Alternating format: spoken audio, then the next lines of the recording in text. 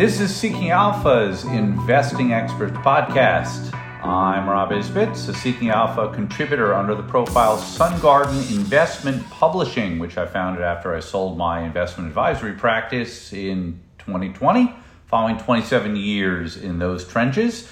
My friend Matthew Tuttle of Tuttle Capital Management, a fellow Seeking Alpha contributor and a highly experienced trader and ETF innovator, is with me again.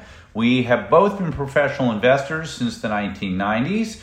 We have the bruises to prove it. We've made plenty of mistakes, but we've also learned from them and we have survived. And that has made us investing mythbusters who speak truth to hype, the hype that surrounds us all. So we hope you can learn from our experience by listening to this podcast and following us on Seeking Alpha. So, Matthew Tuttle, how are we doing today? Doing great. Love that intro. You know, there are a couple things here. All right, we're going to race through a bunch of kind of mini topics here, but let's start with this one. I remember growing up as a young Wall Streeter, and the month of August, really not a whole lot happened.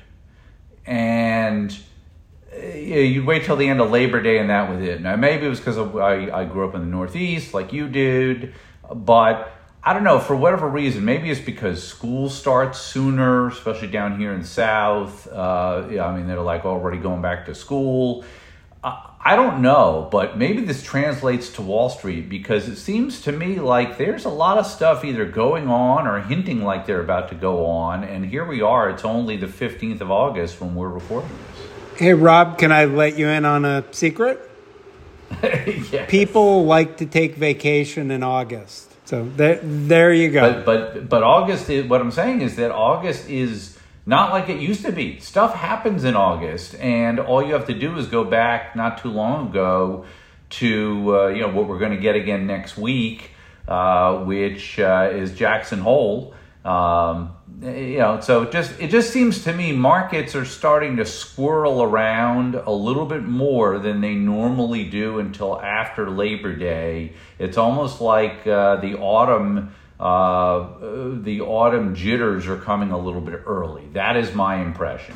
So, I mean, certainly there's stuff going on, and pre-market, you're sitting here looking at things saying, all right, this is going to be interesting.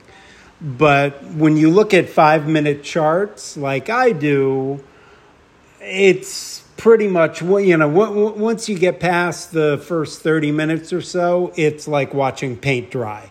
Right. So, there's news. Again, we're recording this, on Tuesday. Last night you had news out of Japan, you had news out of China. That impacted our markets at the open. And now if you look at a 5-minute chart of the SPY, the Qs, or the IWM, it's a flat line on an EKG at the moment. Got it. So what you're saying is first in, last out, right? The first hour to last hour, everything else in between. If you're a golfer, enjoy the greenery, right? Yeah, exactly. Okay. Yep. I think that's a good point. So here's a headline I woke up to today. Speaking of what you were just talking about with Japan and China, it's almost like this is the part of the year where all the stuff that is being put on the table, all the little news items that are coming out, may not matter as much now as they might next month and the month after and the month after that, because this tends to be the freaky season for Wall Street. So here's a headline. Stock futures fall Tuesday as disappointing China data dampens sentiment. So, look, there was disappointing data out of China, a surprise rate cut from the central bank. Who knows what information is real and not real coming out of there. China has obviously a lot of issues that are cropping up, some of them financial, some of them social, and their industrial production missed expectations. Their retail sales grew less than expected, and I don't know what's your take on China. Again, we're both technicians at heart, so we're probably going to ultimately let the pricing patterns and the risk reward guide us. But are these just headlines, or is there really a change in terms of China relations with the U.S.? There's a lot of talk of, especially with all the things that have been passed in this country, that everybody's kind of going into their own corner, and it's going to be less of a global commerce marketplace, which ultimately is going to matter to the stock market, even if it doesn't now. What are your thoughts? Yeah, so yes, no, yes, and no. It was funny. Kramer put out a tweet this morning saying, the weakness in the market has nothing to do with China. It's because Trump got his fourth indictment, which I saw that too. Yeah, which is stupid. Maybe after the first indictment, but after four, market doesn't care. Market's looking at China. China's always going to be important because we sell them a ton of our stuff. And it's always going to be weird because we never know what numbers we see out of them are real. We never know what numbers we see out of them are fake. And, you never really know what's going on. And, it happens while we're asleep. So, you wake up to China news and the market's going to be impacted. Also, it's, when this news came out, one of the things I always want to make sure I'm cognizant of is the macro backdrop. And if you look at interest rates lately, oil prices, the dollar, gold, those are telling you something. I'm not 100% sure yet what they're telling you, but you've got rates that are, if they're not at the highs of the year, they're pretty close. You've got oil prices that, if they're not at the highs of the year, are pretty close. You've got the dollar screaming. You've got gold going down, and you've got, markets sitting at or below key support levels. But on the other hand, you've got the Fed maybe slowing down. You've got inflation numbers looking like they're easing. Maybe we're going to get a rate cut at some point in our lifetime. And all the economic numbers are signaling, a soft landing. So what's going on? And, if the bond market is telling me something, I listen. And what the bond market seems to be telling me is inflation is not gone and Fed is not done. So, this is an environment already where you wanted to be cautious. So any quote unquote bad news is probably going to be sold. And that's what we saw today. Yeah, you just led me into a couple other things that I think are absolute priority. To me, the number of the week is 4.30%. Okay? That is long-term resistance on the 10-year U.S. Treasury yield.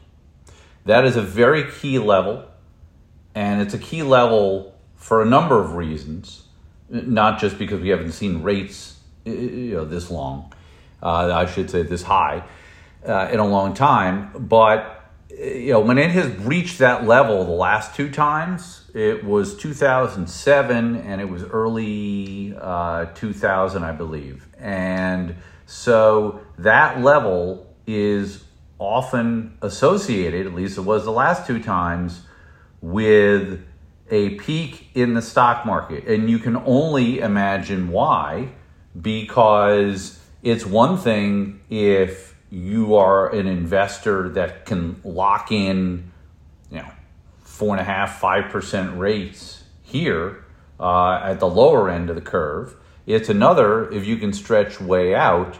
Maybe the Fed will eventually cut rates, but when they do, and if they do it next year, I just for the record, I believe all of this soft landing stuff is complete BS. I do too, and I think interest rates are telling you the exact same thing.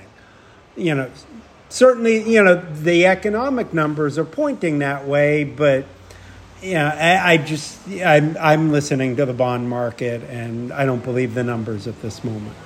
Yeah, and that's why I say 4.30% is a key level. We've gotten close to there a couple of times. And look, I can make a case that, as you say, 4.3 will get you 5.3. And 5.3 will get you 6.8. I wrote this up in a Seeking Alpha article a while back. I'm sure I'll write another strategy piece soon, kind of refreshing people's memory. Okay, there is some really, I would say, interesting if you're like us and you can profit from rising stock market, falling stock market, rising yields, falling yields, doesn't matter.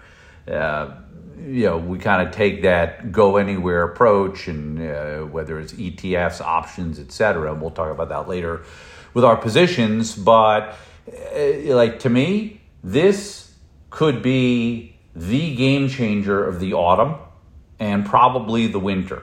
All you need is for long-term rates to, and I'm not talking about going to 4.31, 4.32 and then peeling back. Okay, that's a fake out breakout.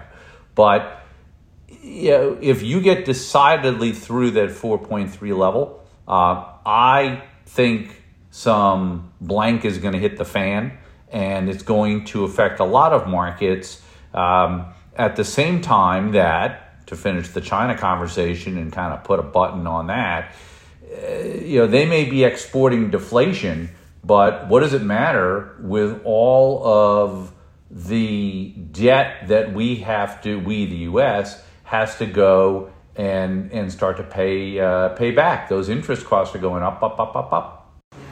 Yeah, and I'm not as worried about that as you are, but only because I think if something like that happens, then something breaks. And I don't think they can afford to let something break. So, I think if we start getting near that level and really start breaking, that 4.3, I think you're going to see some sort of intervention like you saw in the UK when they realized, oh, wow, we're going to wipe out all of our pension funds. We need to intervene in the marketplace. And I think you'll see something like that. Now, that's not going to be a quick knee-jerk thing. So there could be, some painful moments before that happens. But I cannot imagine they allow rates to get that much higher.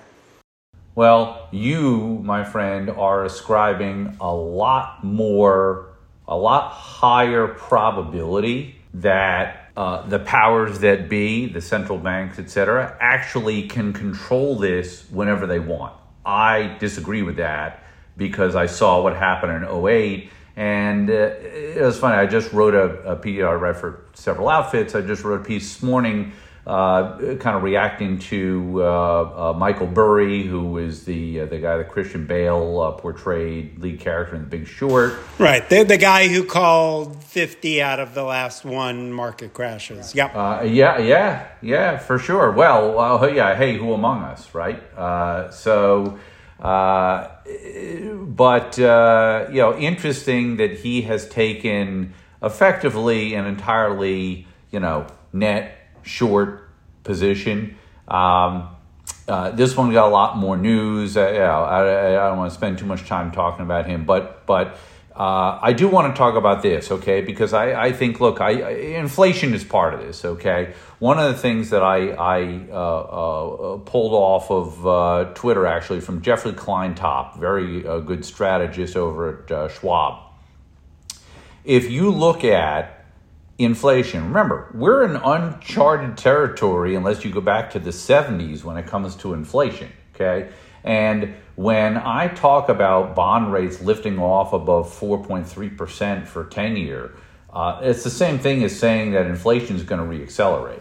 And I believe that inflation has a history of reaccelerating because I'm looking at it right in front of me on this chart from Kleintop. So I encourage people to go and check that out.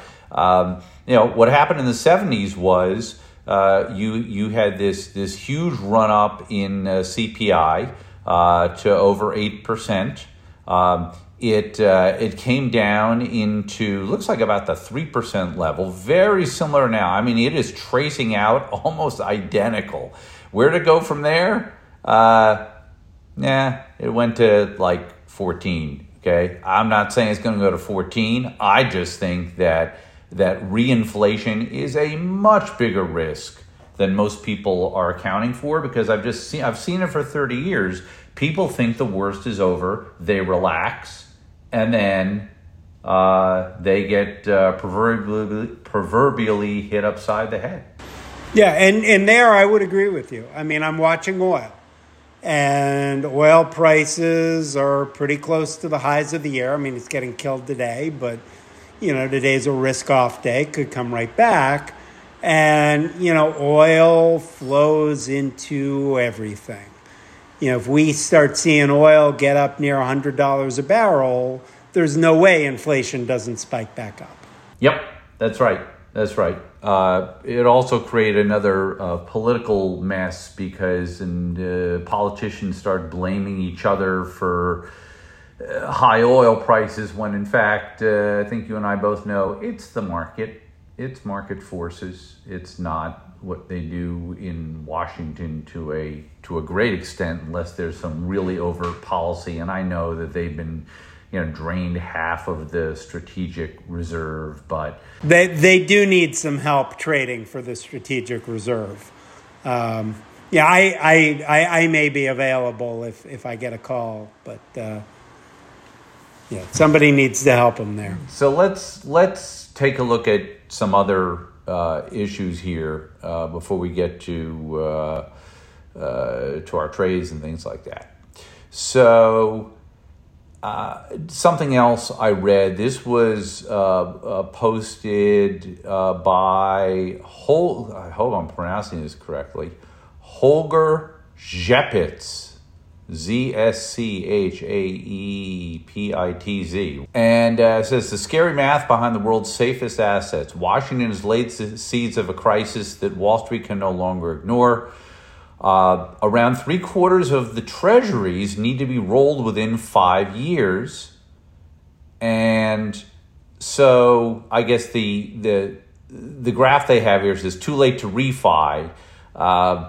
Over 40% of all Treasury debt is due to mature in less than a year, and then another looks like 30% in 1 to 5 years. In other words, the government debt that we talk about, I remember this used to be like, don't worry about it, but like pension funds, you got a bunch of people retiring in 10, 20, 30 years.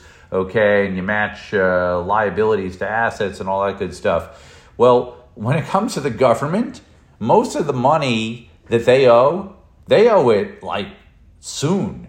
And that in itself, with Treasury auctions not really being that popular lately, which is what's causing some of the rates to go up, again, supply demand, if you're putting out rates, you're putting out whatever 2-year bonds or 1-year bonds or 6-month T-bills, and you're the U.S. government. I mean, you have to sell them to somebody, okay? And unless the Fed's going to come back in and be the buyer of last resort again, which, judging by your earlier comments, maybe you think they will, and I won't. I don't. What do you make of this? I mean, you can't deny that there are a lot of ticking time bombs that seem to be running out of fuse before they blow up, and there may just be too many places to try to stop bubbles from popping. That's the thing to me. And I, by the way, you used the word worry before, Matthew. I'm not worried. I'm excited because you and I both know how to make money, whatever happens. I just would like to see something happen other than the paint dry scenario that you described earlier. Well, yeah. I mean, and I, for whatever weird reason, like playing the short side and have an easier time playing the short side than I do the long side. So, yeah. So I mean, I'm excited as well. I see there are a lot of potential landmines. Some of them will probably go off. I am a bit more of a skeptic / conspiracy theorist maybe than you are. I believe for a lot of stuff, the fix is in. And, they'll figure out some way around, some of this stuff. They're not, if a whole, this is like holes in a dam, they're not going to be able to plug everything. But I think if it's only one or two holes, they'll probably figure out a way to plug it. Again, it's not an overnight thing. So, you're probably going to see some turmoil. I think the easy money has been made this year. I think at the beginning of the year, the short commercial real estate, short regional bank trade, followed by the long anything mega cap growth trade, was probably the easy money. Hopefully there'll be some easy money trades going forward. I mean, I'm unfortunately not seeing anything, which is, part of this is about as boring as watching paint dry. But it just seems to me like, maybe, if you ever day trade, which I do quite a bit, there are some days where there's a potential trade at 9:30, and if you miss it or you don't size it right, that's the last trade you see for the rest of the day. And right now I've got that sense that that's a possibility this year. I hope that's wrong, because that'll make the rest of this year very boring. But we'll see. Sounds to me like you should take your own advice from about 10 minutes ago, and you should take the next few weeks off. You said people go on vacation in August. Why are you home? Yeah, I mean, my kids are all in their 20s, and I like to work. So same. Oh boy, we spent a lot of time on the road this summer. I am. There is no place like home. Dorothy was right. So one other thing I just want to kind of slip in here, and then we'll talk about kind of what we're actually doing with our money. Apparently, there was somebody on Closing Bell yesterday, one of the parade of money managers, I'm sure. So here was the quote, okay? And this is talking about, some of the issues, market down a couple of days, and China issues, Japan issues, etc. The quote is, "This is healthy." That's what they said on Closing Bell. "This is not the sign of a teetering market," which I think it is. "This is a bit of consolidation, and it's a place where you can really start to think about adding. We don't like to try to time the market. It never works." Noting that August and September is seasonally weak. Your reaction to that? Of course. That's what a buy and hold guy tells to his clients to keep them from getting mad at him when they're losing money. And, it's more of the typical Wall Street bull that, people are fed. Oh, don't worry, it'll come back. Oh, yeah, I know you're down 10%, Mr. Client, but this is actually a good thing, because now we can get all those stocks cheaper. Don't worry, it'll come back. Just have to wait 15 years like the NASDAQ in 2000. Not a problem. So that's why you shouldn't be watching that stuff. And instead, you should be listening to podcasts like ours, maybe. This is why, if you listen to what I say at the beginning, and we mean it, we are Mythbusters. And Matthew Tuttle was just talking about one of many very popular myths on Wall Street. And this whole thing about, don't try to time the market, okay? So one of the things that used to drive me nuts back in my advisory days is when firms would come to you and say, well, we don't time the market. Okay, so how do you manage the money? Well, once a quarter, we do this and that, and we rebalance and all that stuff. I said, so you've decided that the quarter end is the best timing for this. Well, no, that's not timing. Well, blanking is. It's just a mechanical version of it. To me, every decision is timing. There's nothing wrong with timing, and a lot of timing decisions are about risk management, not about trying to make the most that you can. But I think because Wall Street is still an equity culture, I think it's going to be fascinating, Matthew, in next year to see, like I've been saying, the bond market is much more interesting than the stock market right now for a lot of reasons, which we'll talk about, I'm sure, on future conversations here. But you now have this equity culture, which is not quite alert to the fact that equities could really suck for a period of years, while the bond market may actually offer a relatively smoother ride, in addition to the ability to take what is now more gyrating tendencies among interest rates and make money that way too.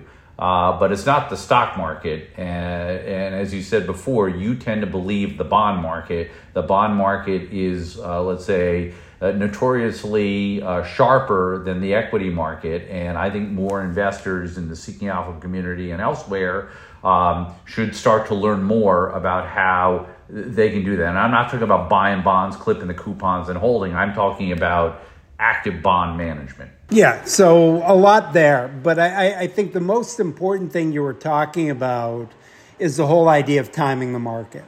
And what Wall Street does is they don't time the market. They rebalance based on the calendar, which is stupid. The calendar doesn't, care whether you're buying more bonds or you're buying more stocks. It's going to do what it's going to do. And they tell you your portfolio should be based on your age, which is also stupid. The market doesn't care. Last year, the market didn't care that you were young and aggressive. You still lost money. And this year, the market doesn't care that you're old and have to be conservative. It went up.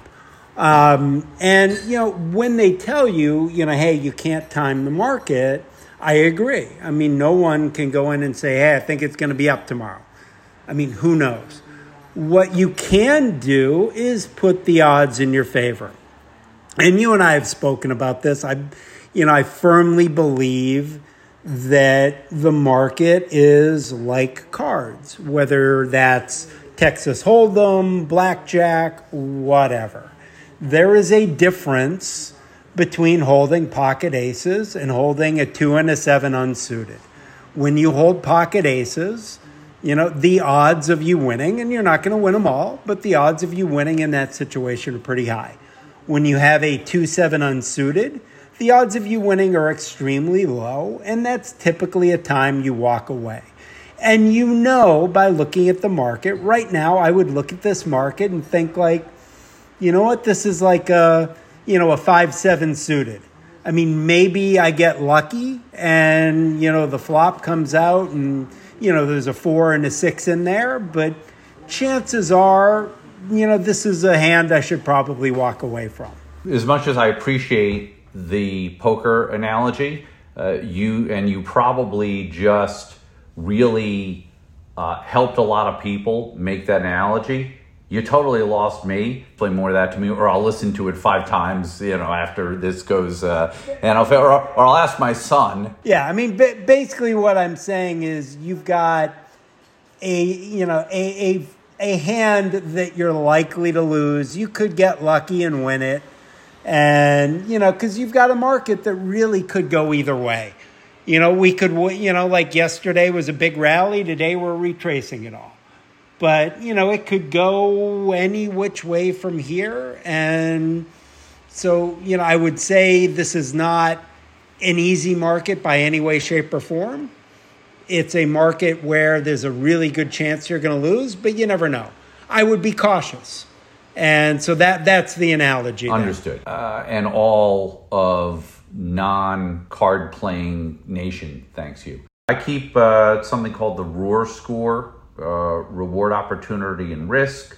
I mentioned it a little bit in Seeking Alpha, but the bottom line is if you take $100, and I do this, I update this once a week. If you take $100, you ask yourself, how much of that $100 should be invested on offense, which typically means equities, although the equities could be hedged. And how much of it should be on defense? And defense these days, usually means T-bills, although there's other ways to play defense, including the inverse, the short side.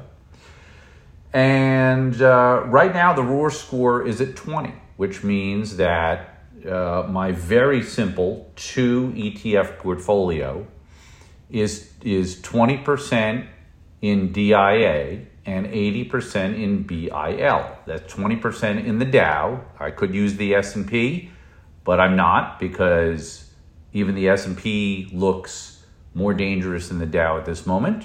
I go back and forth, depending on conditions. And the T-bill could be a little further out, except if you go further out, most of this year, most of last year, even the 2-year treasury, I think, 2-3-year treasuries, I think they're looking at like their third losing year in a row coming up. So, even that is taking on risk you don't need to. It's the basic concept of offense and defense. That Roar score, currently at 20, and I change it every Thursday, at 20, that's reflecting the idea that, there's always a chance that there can be some good things happening and the score can always lift. But right now, 20 is kind of telling you, there's more risk than reward. What's your equivalent to that, and what are you doing? Last week, and I saw it was in the show notes because they just posted the last one today, the last pod we did this morning, and one of the headlines was all in T-bills. That was you last week. Still. So, I'm trading around intraday based on what's going on. So earlier in the day, we were short regional banks, we were short some REITs.